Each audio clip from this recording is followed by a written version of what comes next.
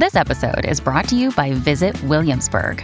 In Williamsburg, Virginia, there's never too much of a good thing. Whether you're a foodie, a golfer, a history buff, a shopaholic, an outdoor enthusiast, or a thrill seeker, you'll find what you came for here and more.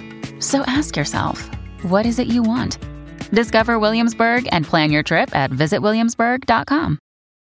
When you need mealtime inspiration, it's worth shopping Kroger, where you'll find over 30,000 mouth-watering choices that excite your inner foodie. And no matter what tasty choice you make, you'll enjoy our everyday low prices, plus extra ways to save, like digital coupons worth over $600 each week. You can also save up to $1 off per gallon at the pump with fuel points. More savings and more inspiring flavors make shopping Kroger worth it every time. Kroger, fresh for everyone. Fuel restrictions apply.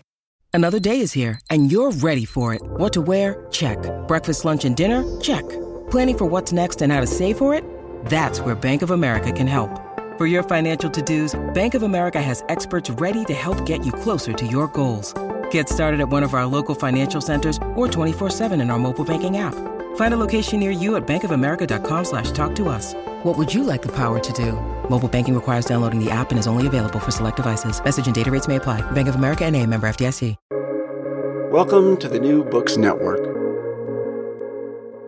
Get a chair, grab a seat, or we'll sweep you off your feet. We move, we groove, you got Mel. Ease your legs, rest a while, all you gotta do is smile. We're swell, can't you tell? Well, when the show begins, you better hold on real tight, or before you know it, you'll be high as a kite. Take a break, settle down, we're the only show in town. SRO, don't you know you got Mel?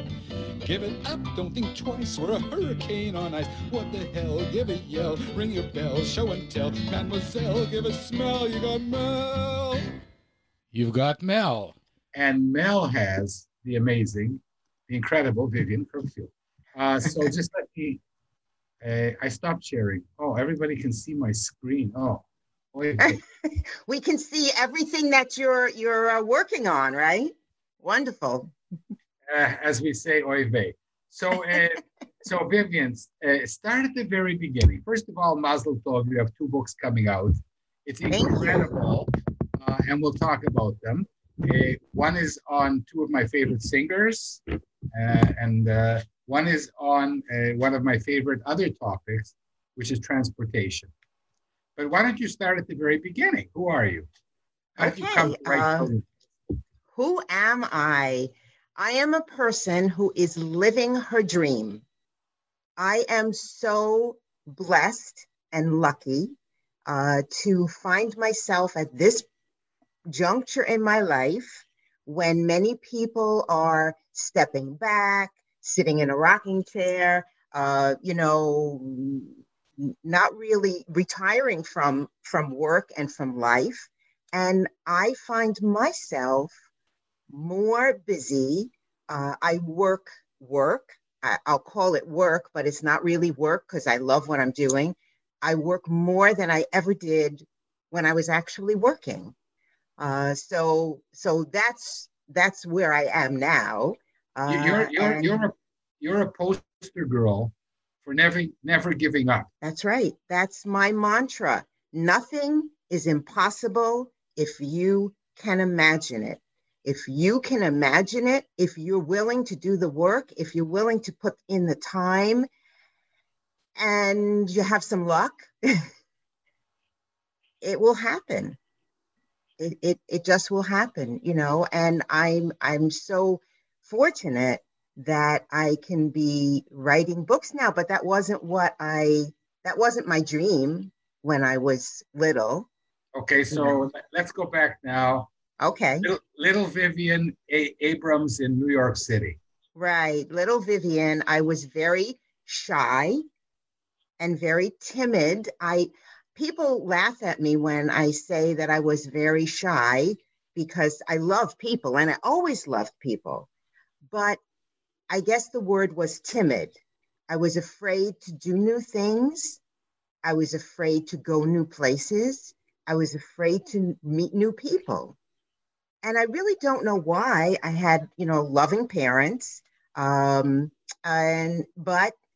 that was my nature. but I was always the peacemaker. I was always smiling. I was always very loving. I mean, that's part of my DNA. That's like, I used to work in a department store for a while because we needed health insurance for my family, for my husband. Which department store would that be? Marshall's. So like Marshall's, TJ Maxx, that chain. And my husband was working, but he was self-employed at the time. So we didn't have insurance. And we had 3 young children. And so I went out and I said, what can I do part-time that I could get health insurance? And back in those days, I guess it was the 80s, early 80s, you could work at Marshall's part-time and get health insurance. That was a pretty good deal. So I worked 24 hours a week and I worked at the service desk, and everybody would wait online to be on my line. And it was their turn to go to somebody else, and they'd be like, no, that's okay, I'm waiting for Vivian. Because they just wanted to chat, and they wanted, I guess, that little bit of sunshine and positivity, because, you know, everybody needs that smile, and everybody needs to feel better about their day. And so they would, and people would say to me, what are you on? You know, like, what are you taking? Because you're always smiling. And I was like, I'm high on life. You know, every day is a new beginning. And there's always, no matter how bad things are, there's always something joyful that you can find. And, you know, so, I mean, if you're not in pain, and if you're, you know, obviously it's very hard to be joyful if you're in pain or ill, or, you know, really sad things are happening in your life. But Vivian, it sounds to me, though, like you did. I mean, we never met before. And it sounds to me like there were some challenges that you encountered growing up. yeah, definitely. Well, just being so timid, that's a challenge. I was always the shortest person in my class, tiny. My last name started with A, so now I was in the front. I always wore glasses. I had very, very, very poor vision. So I was always up front and kind of tinier than everybody. But yeah, I think being timid was probably the challenge. And I just wanted to be home. I wanted to be playing with my dolls. I wanted to be playing with my friends. I wanted to be reading, always reading. So the reading was a bit of an escape from the outside world? Yeah, maybe. I don't know. I mean, I grew up on the Lower East Side in New York City, right across the street from the East River. In the projects, which in those days, in the late 40s, early 50s, they were really lovely. They had been built for the veterans coming home from World War II. And my dad had been in the Army. So we lived there. And it was amazing. I mean, Halloween, can you imagine? Halloween, you don't even have to go out of the house, right? Because there were 104 apartments in the one building. So you went around I went with my older sister and some friends, and you went to every single door, 104 doors you could knock on. It was awesome without even having to go out. So I had a very joyful childhood. But I mean, you know, I guess growing up is a challenge no matter where you are. And you just have this wonderful, kind, happy disposition, which is really the best natural defense against anything that comes at you. Yes, I was always, my sister used to call me Pollyanna, not in a nice way. No, I think like they could make a Shirley Temple movie of you. Right, exactly. With the hair too, right? Yeah. And I hated my hair. I hated my hair.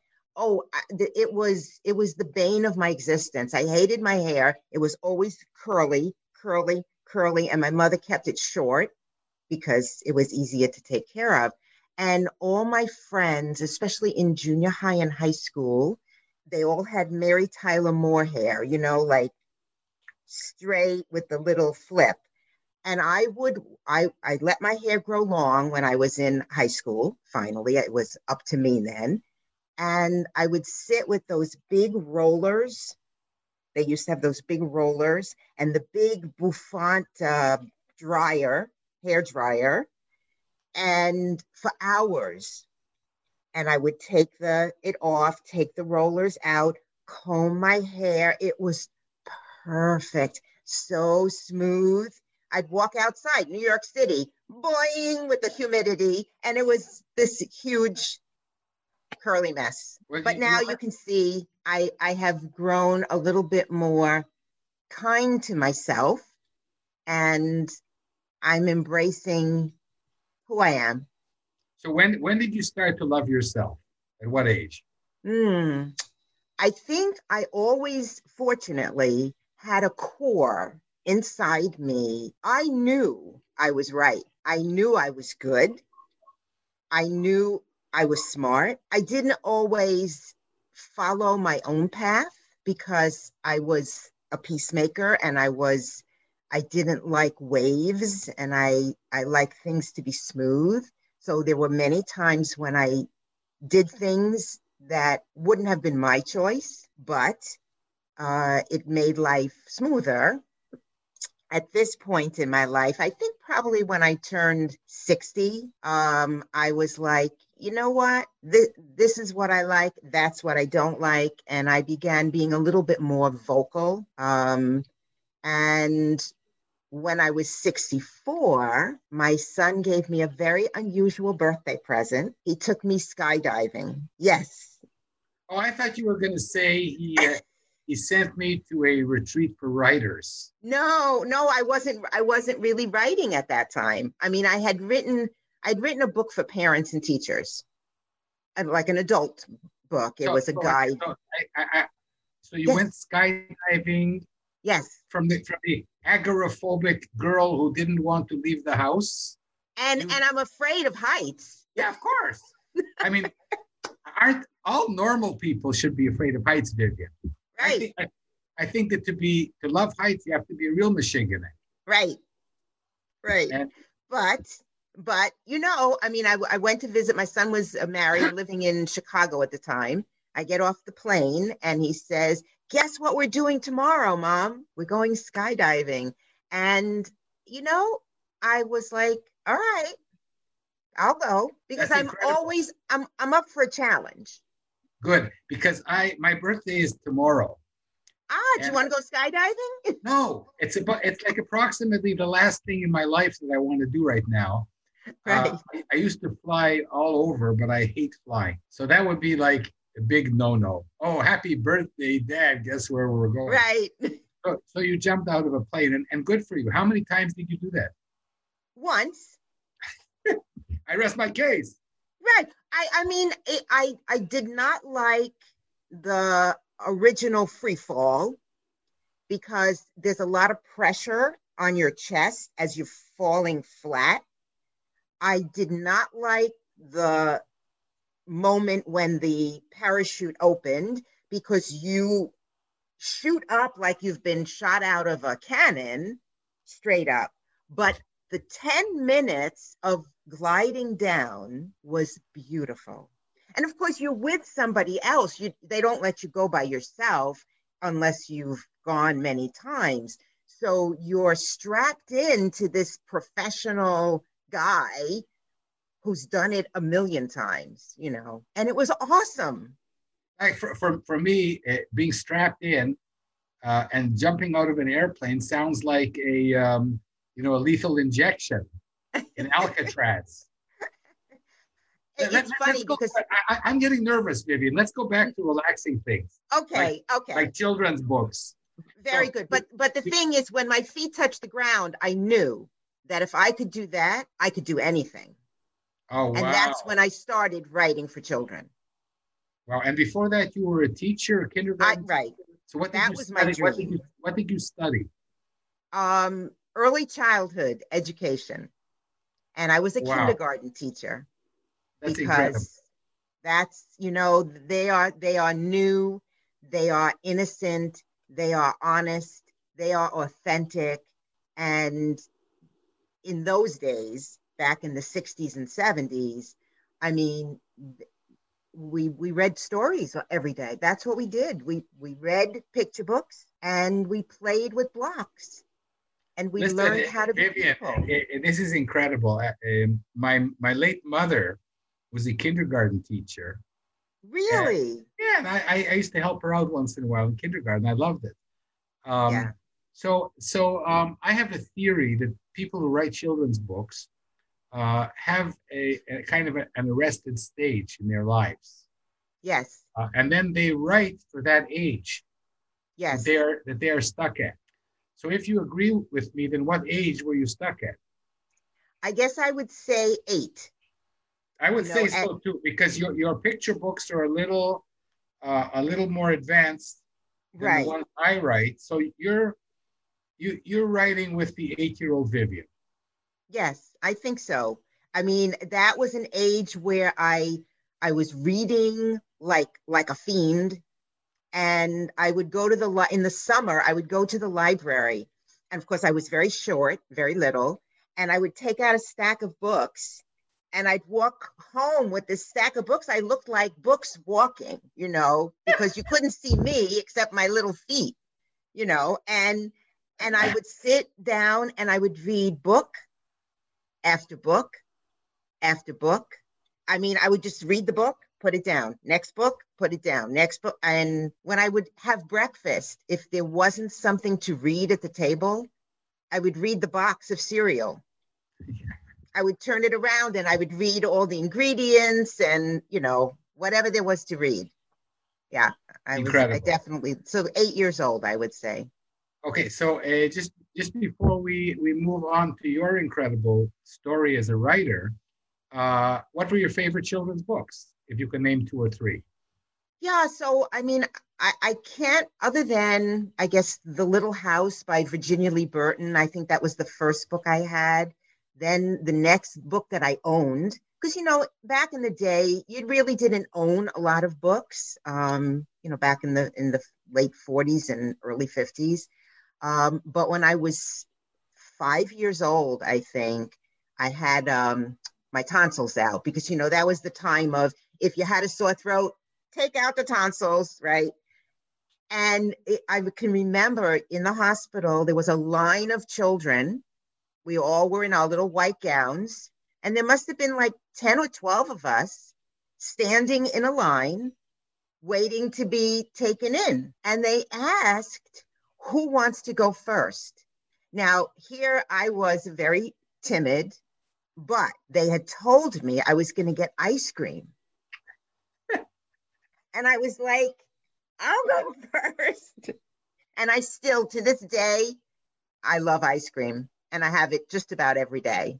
So, but what I remember is when I woke up and my parents came to visit me, they brought me a little golden book, The 3 Little Pigs. So, even then, and then I loved Little Women, Little Men by Louisa May Alcott. I loved Pollyanna, those chapter books that were the older classic ones. The Hardy Boys. Yeah, I was crazy about the Hardy Boys and Nancy Drew. I had them all.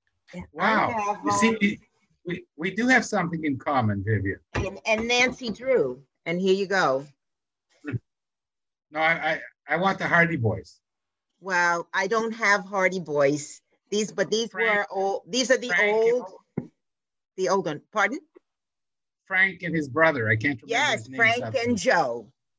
Frank and Joe. His name was Joe. And their father was, I don't know, some kind of rich lawyer or something, whatever. So, Vivian, with all of these issues, okay? Yes. You didn't and your love for children, and you didn't write all these years. And then what happened? No. Well, when I was teaching, I was reading other people's books. When my own children were born, and I have 3 children, and that's them up there when they were little. But I did write a few little picture books. I just want to turn my phone. Just little stories for them. Do you want to see one of them? Of course. I can show you. Vivian, this show is about you. You can show us. This show is about me. Okay. So I wrote a story just for my own kids, and I even made it into a book, and it was called The Balloon Man. And it's about a guy. You can see I'm not an artist, but for me you are. Well, and it's about this guy. He's selling balloons, and a mouse scares him, and the balloons go up in the air, and he fortunately has more balloons in his pocket, and he blows them up.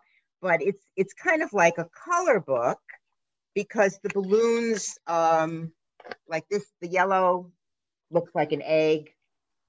And so a few years ago, my daughter-in-law, who's an artist, she loved that little story. And so she actually made like a book for me with beautiful illustrations.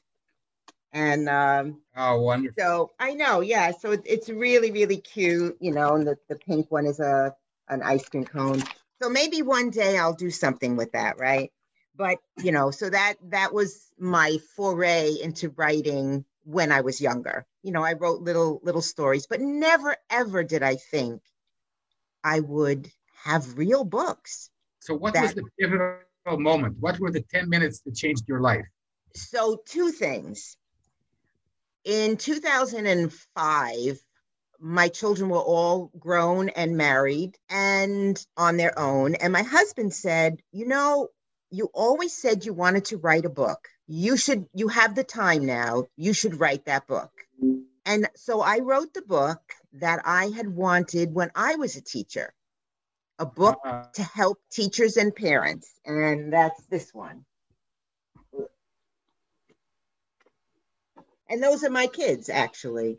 So you can see that's the little girl, my daughter, Carolyn. That's Jason. That's Peter when they were little. Because my daughter-in-law took pictures of them when they were little, and she created this. She drew that. So this is kind of like a textbook for parents or teachers. And it gives you the name of the story and a little summary. And then it gives you a parenting tip, and then it gives you a place to write. We did this activity, we did that activity. And then there's a craft activity and a cooking experience that all match up with that story. And so these are original stories of your own? No, these are like Whistle for Willie, by Ezra Jack Keats. These are Madeline. Madeline, my favorite. Okay, right. So, so it's all published books that other people wrote. And I just give a little summary and say why a parent should use that book with their child to build self-esteem, to help their child master tasks and skills. Anyway, so I wrote that book and I self-published That's such a it. great idea. Right. That's such a great idea.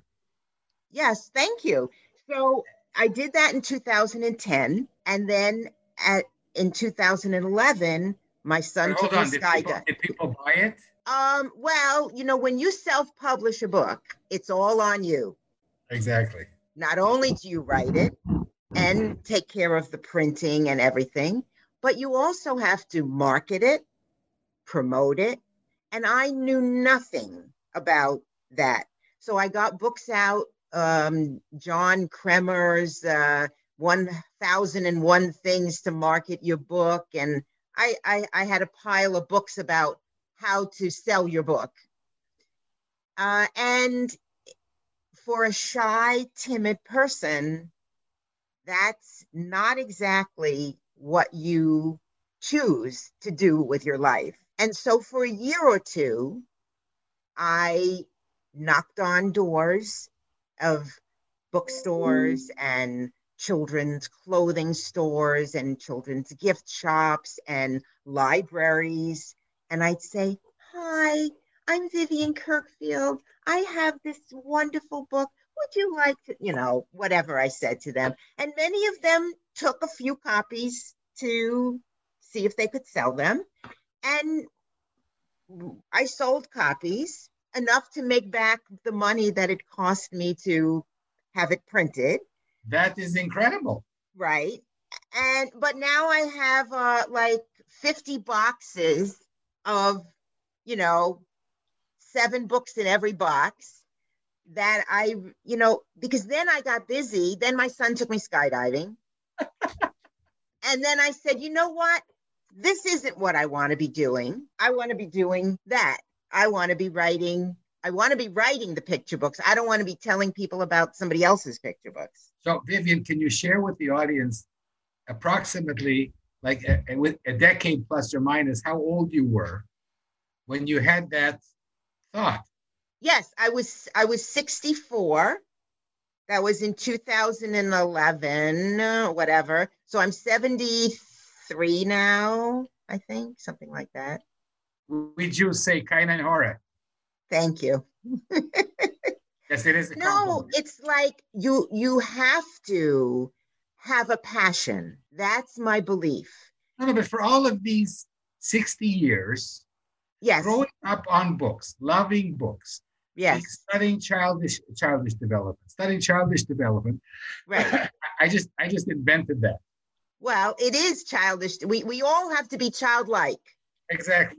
Not childish, but childlike. Yes. Okay. Well, there's a discussion that we're going to have another time. Okay. Because I'm very childish. Oh, that's also good. I wish I was more childish. Okay. Listen, I can help you be childish. Good. Help me become a better writer. Anyway. Perfect. Okay. So we have a date next week. So okay. Now, so you went skydiving, and then you had this epiphany that what I want to do with the rest of my life, maybe many, many, many decades, is to become a recognized published writer. Exactly. I want to write for children. Right. That's one out of, you realize that you're 1 out of 5,000 or 50,000 people that have the same dream. You do realize that. Yes. Yes. I mean, when you meet people and I meet people and they say, "Oh, what do you do?"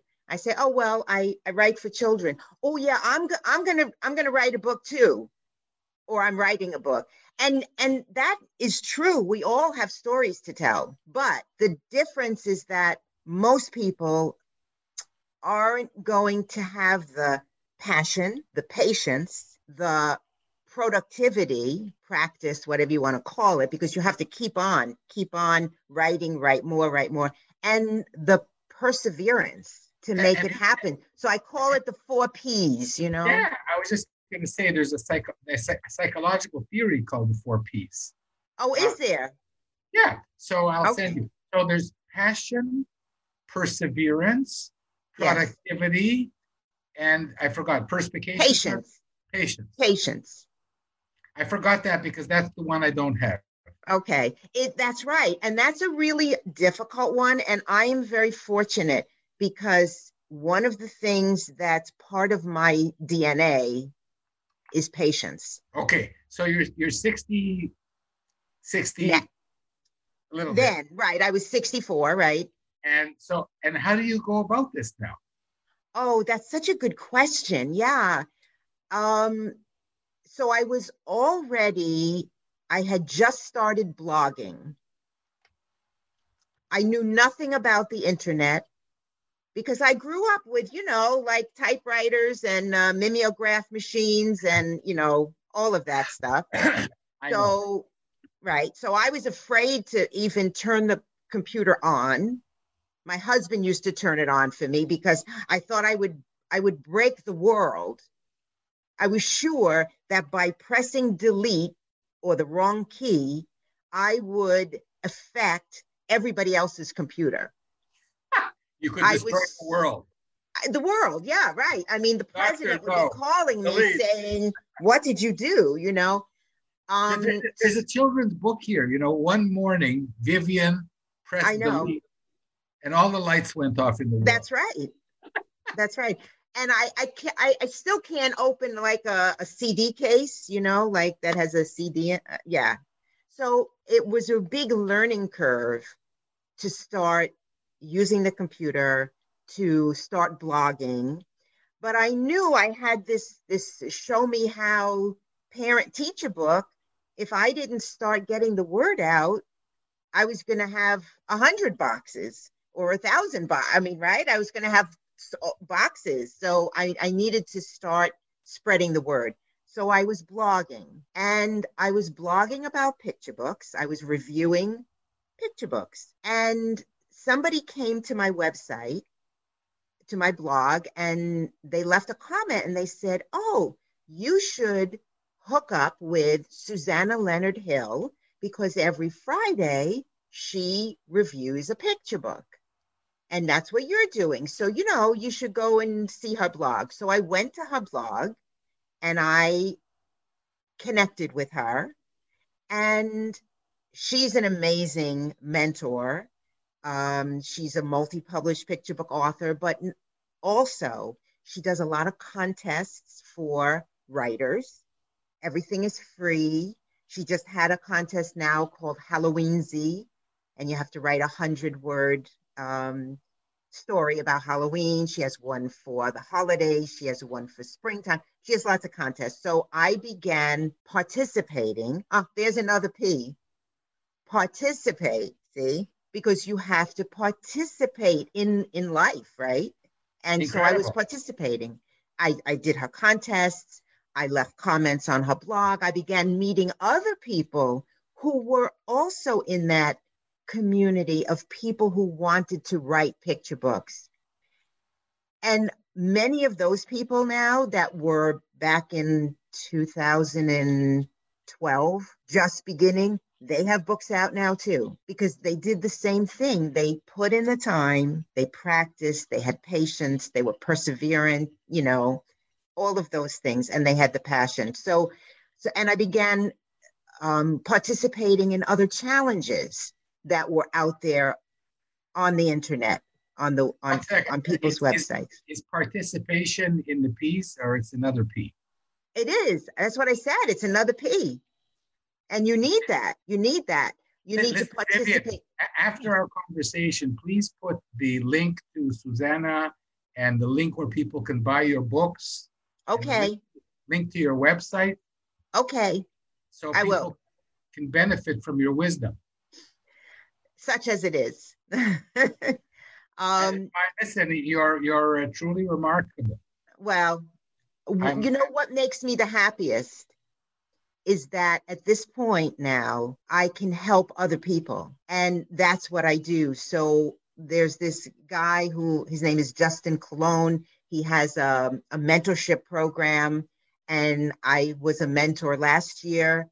The person who I mentored, she got an agent a few months later, and her books are out on submission now. So this year, I couldn't just pick one person because I had 70 people who sent me applications.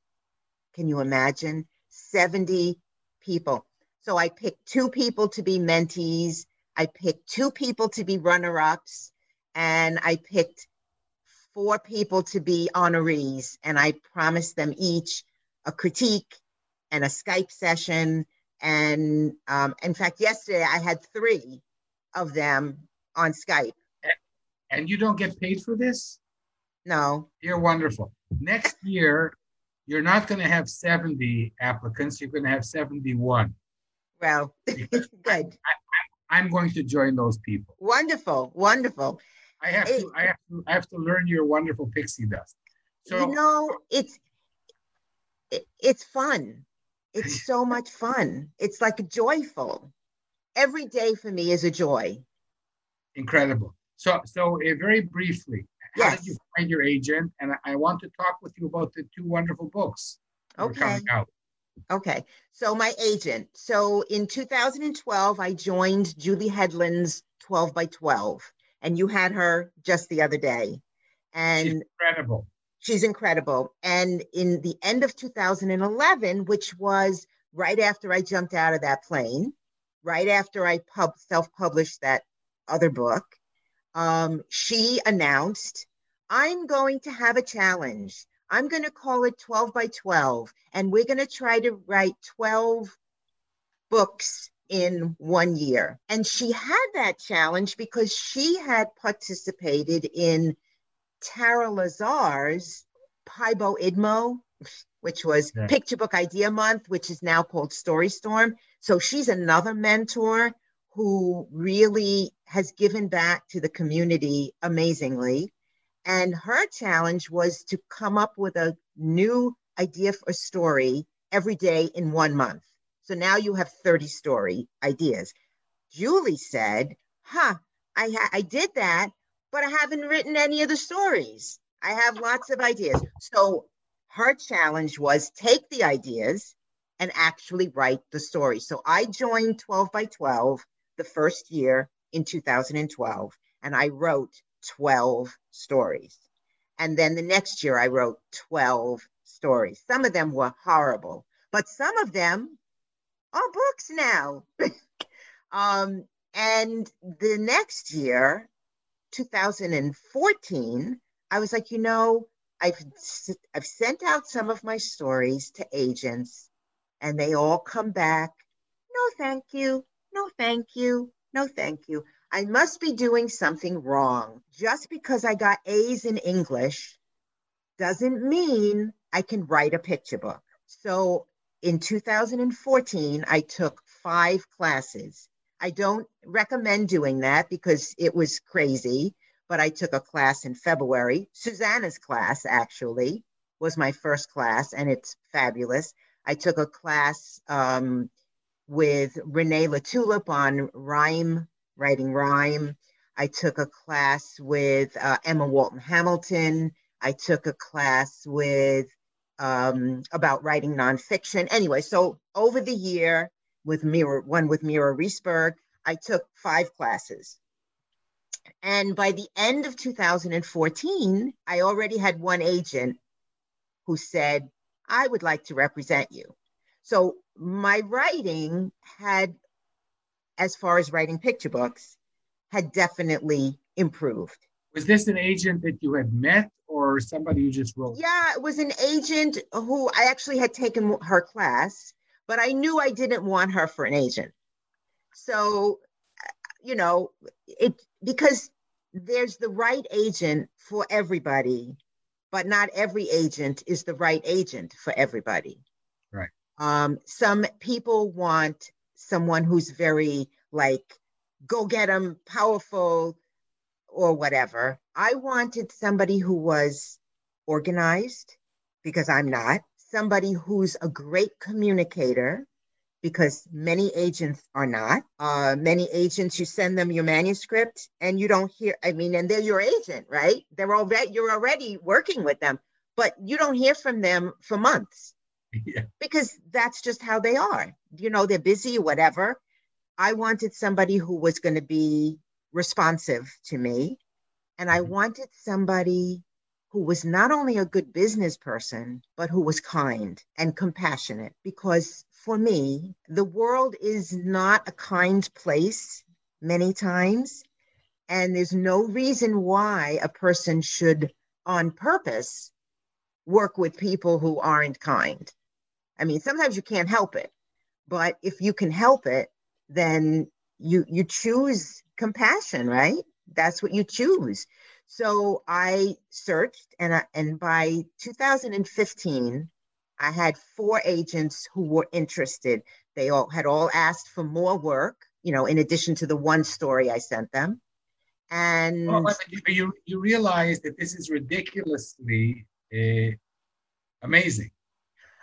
Right, but they didn't come to my door, knocking on my door while I was sitting doing nothing. It doesn't matter. I want I want to add another P word. Okay.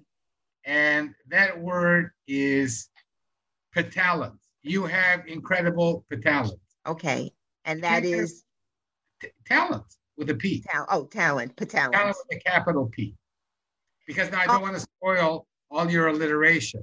Right. Petalent. We could talk for hours, but we're here to celebrate 2 books of yours. Thank published you. A bunch of books. You have 2 amazing new books coming out.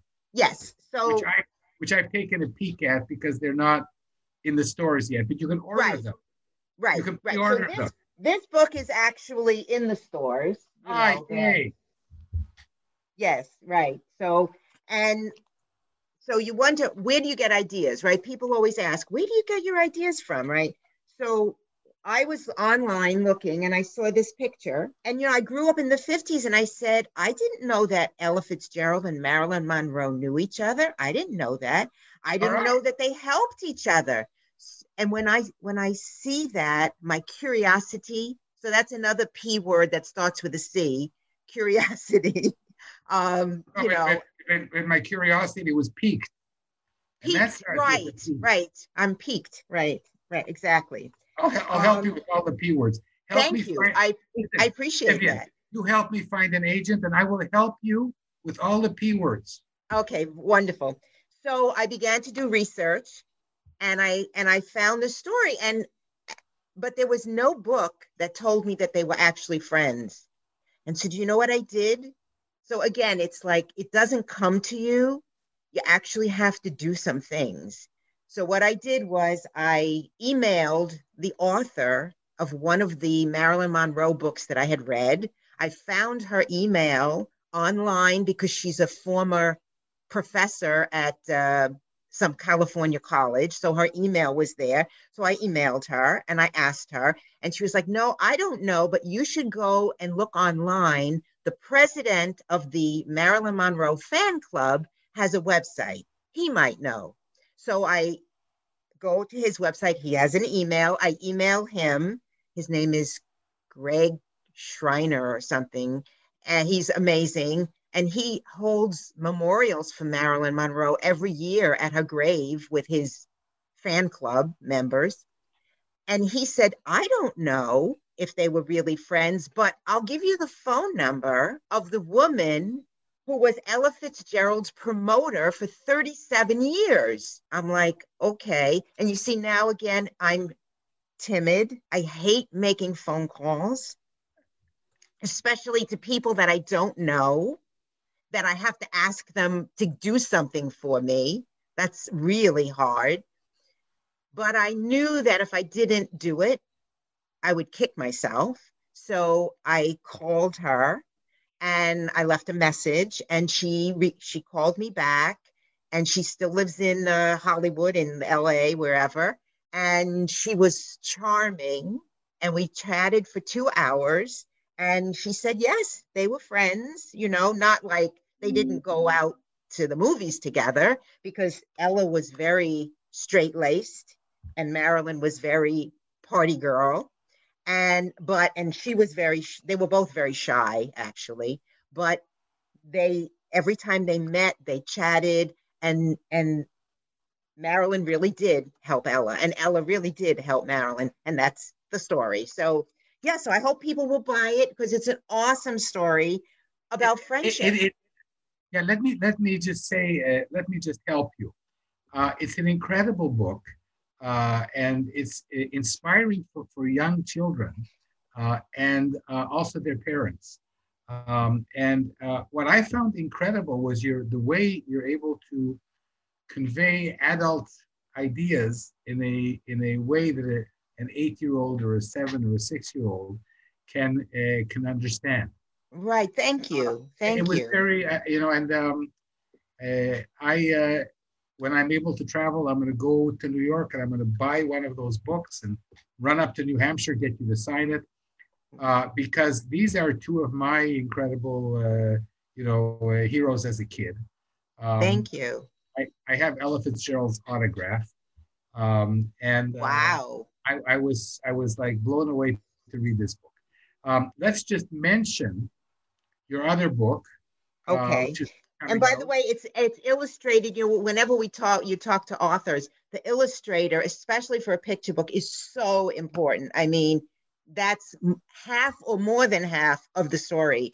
And so Aliana Harris is the illustrator, and she did just a phenomenal job. I mean, it's like you really get the sense of the story from, you could just read the pictures, actually. And the incredible thing is she didn't work from photographs because there aren't those photographs of them. Right. Yet. I mean, she created them, Right.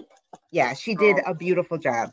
So thank you for wanting to hear about that book. I really, I'm very, very proud of it and happy. And it's all about inclusion, and it's all about women power, and it's all about speaking out. I mean, it's all of these relevant issues that we need to convey to children these days. And Marilyn, for all her beauty as an adult, she was somewhat of an ungainly, or she perceived herself to be ungainly as a child, and she was timid and stuttered, and so you can become really whatever you want to. Nothing is impossible if you can imagine it. That's right. And the only failure is the failure to keep trying, and that's the next book, right? So this is soft cover right now, but it will be hardcover. This is just the advanced reader copy that they send to reviewers and everything. And it will all be in color, like that. It's going to be really beautiful. But I'm going to buy this book too, because I read it. And again, you've taken the inventive process and you've made it clear to young children. And you've done something. I'm an inventor. And I read that. I think that's amazing. No, I think you're amazing, because what you've done in this book is you haven't sugarcoated it and said, this is the guy that invented the bicycle, because there wasn't one guy. There was numerous people, right? Each one building on previous ideas. And correct. That is the beauty of this book. This is a book that tells it like it was. And now everybody in my audience has met the woman who tells it like it is. So now I understand how this book could have been written. Well, thank you. And this book, and by the way, and the artist, the illustrator, is Gilbert Ford, and he did a beautiful, beautiful job.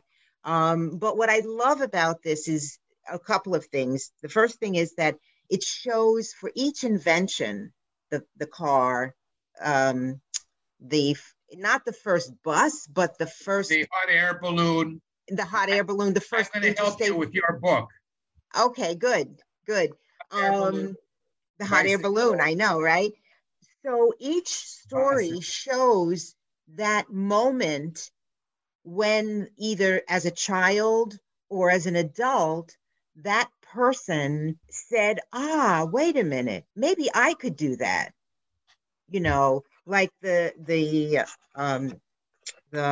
rocket guy, Robert Goddard.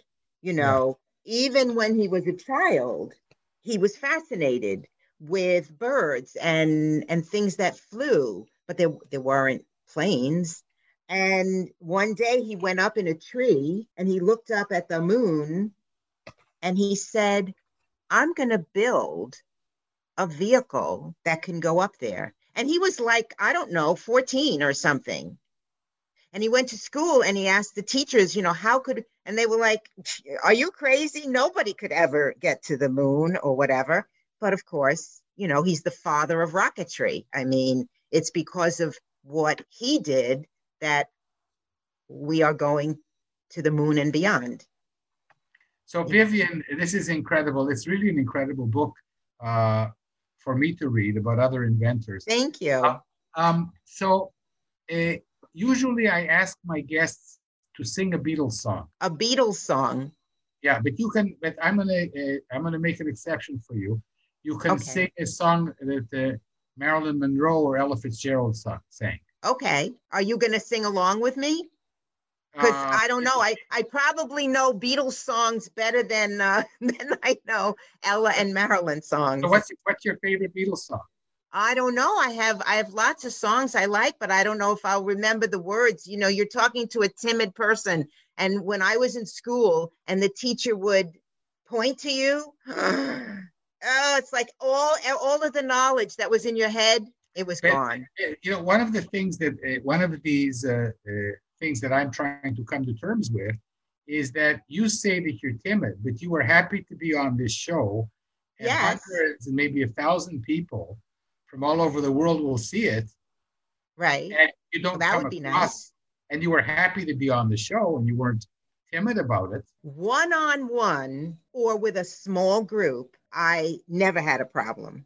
No, but hundreds of people are going to see this video. Yeah, but I'm not standing up in front of them right now. That used to be my hardest thing. But I have gotten better. I went around the world last year, actually, if you can believe that, because I had 3 books that were launching. The Pippa book, the Sweet Dream Sarah book, and the Otters book. And I wanted to, get the word out. And I went and I visited friends, critique buddies in New Zealand and Switzerland and Italy. And it was amazing. Next time you'll have to drop by Israel on the way. I will. Yes. And so we didn't talk about Pippa, which is a book about a mouse and a Passover plate. Yes. It's very sweet. It's in rhyme. It rhymes. Yeah. It's very sweet, but you're not really that Jewish to write a book about Passover. And you told me that you can write a book about anything. I could. And I love it. I know. Well, because it's really a book about courage and friendship. That's what it's a book about. I mean, it just happens she's searching for her Seder plate, but it's not, So you as a timid Vivian.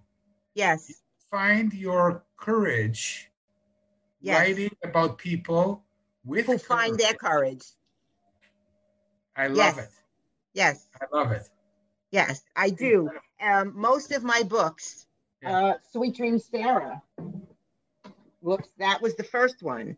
And that's about the first African-American woman who had been a slave. But after the Civil War, she goes to Chicago and she builds a piece of furniture and gets a patent for it. I read this book before I knew you, before I knew who you were. Yes. She invents this kind of, she invents a kind of something that turns into a bed. Yes, a folding bed. That's right.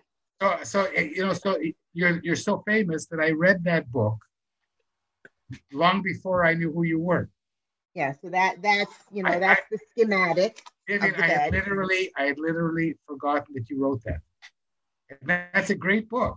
Thank you. But because we are all underdogs. We're all underdogs in this world, and we have to find the courage to speak up, step out, stand up, and follow our passion. Do what we want to do. So many people, they have a dream when they're young, but then, life happens. And I think hold on to your dreams. Listen, because you can do it. This has been a remarkable, it's almost like a birthday present for me, Yes, happy birthday. Yeah, a few more Maybe hours. we need to sing happy birthday. Maybe that's what we have to sing. You want to sing happy birthday to me? That would be a first. We can do that. Yes, I think so, right? Go for it. Okay. Happy birthday to you. Happy birthday to you. Happy birthday, dear Mel. Happy birthday to you and many more. Thank you, dear. Wow, Vivian Kirkfield. Yes, you managed to avoid singing a Beatles song. But I know. Next time, if you ever have me again. I would love to have you again. It's incredible. We should sing I Want to Hold Your Hand, right? Because we can't hold people's hands now, right? Okay, so do you want to start or shall I start? You can start. Okay, I don't remember the first few words. So you start. I don't know how does it start? Something. I want to hold your hand. I want to hold your hand. I want to hold your hand. And when you touch me, I feel happy inside. It's just a feeling that my love I can't hide. I can't hide. Oh my gosh. And you, yeah. They have very good words. Do you realize that this interview, which should last 35 minutes, is already 58 minutes long? Oh my goodness.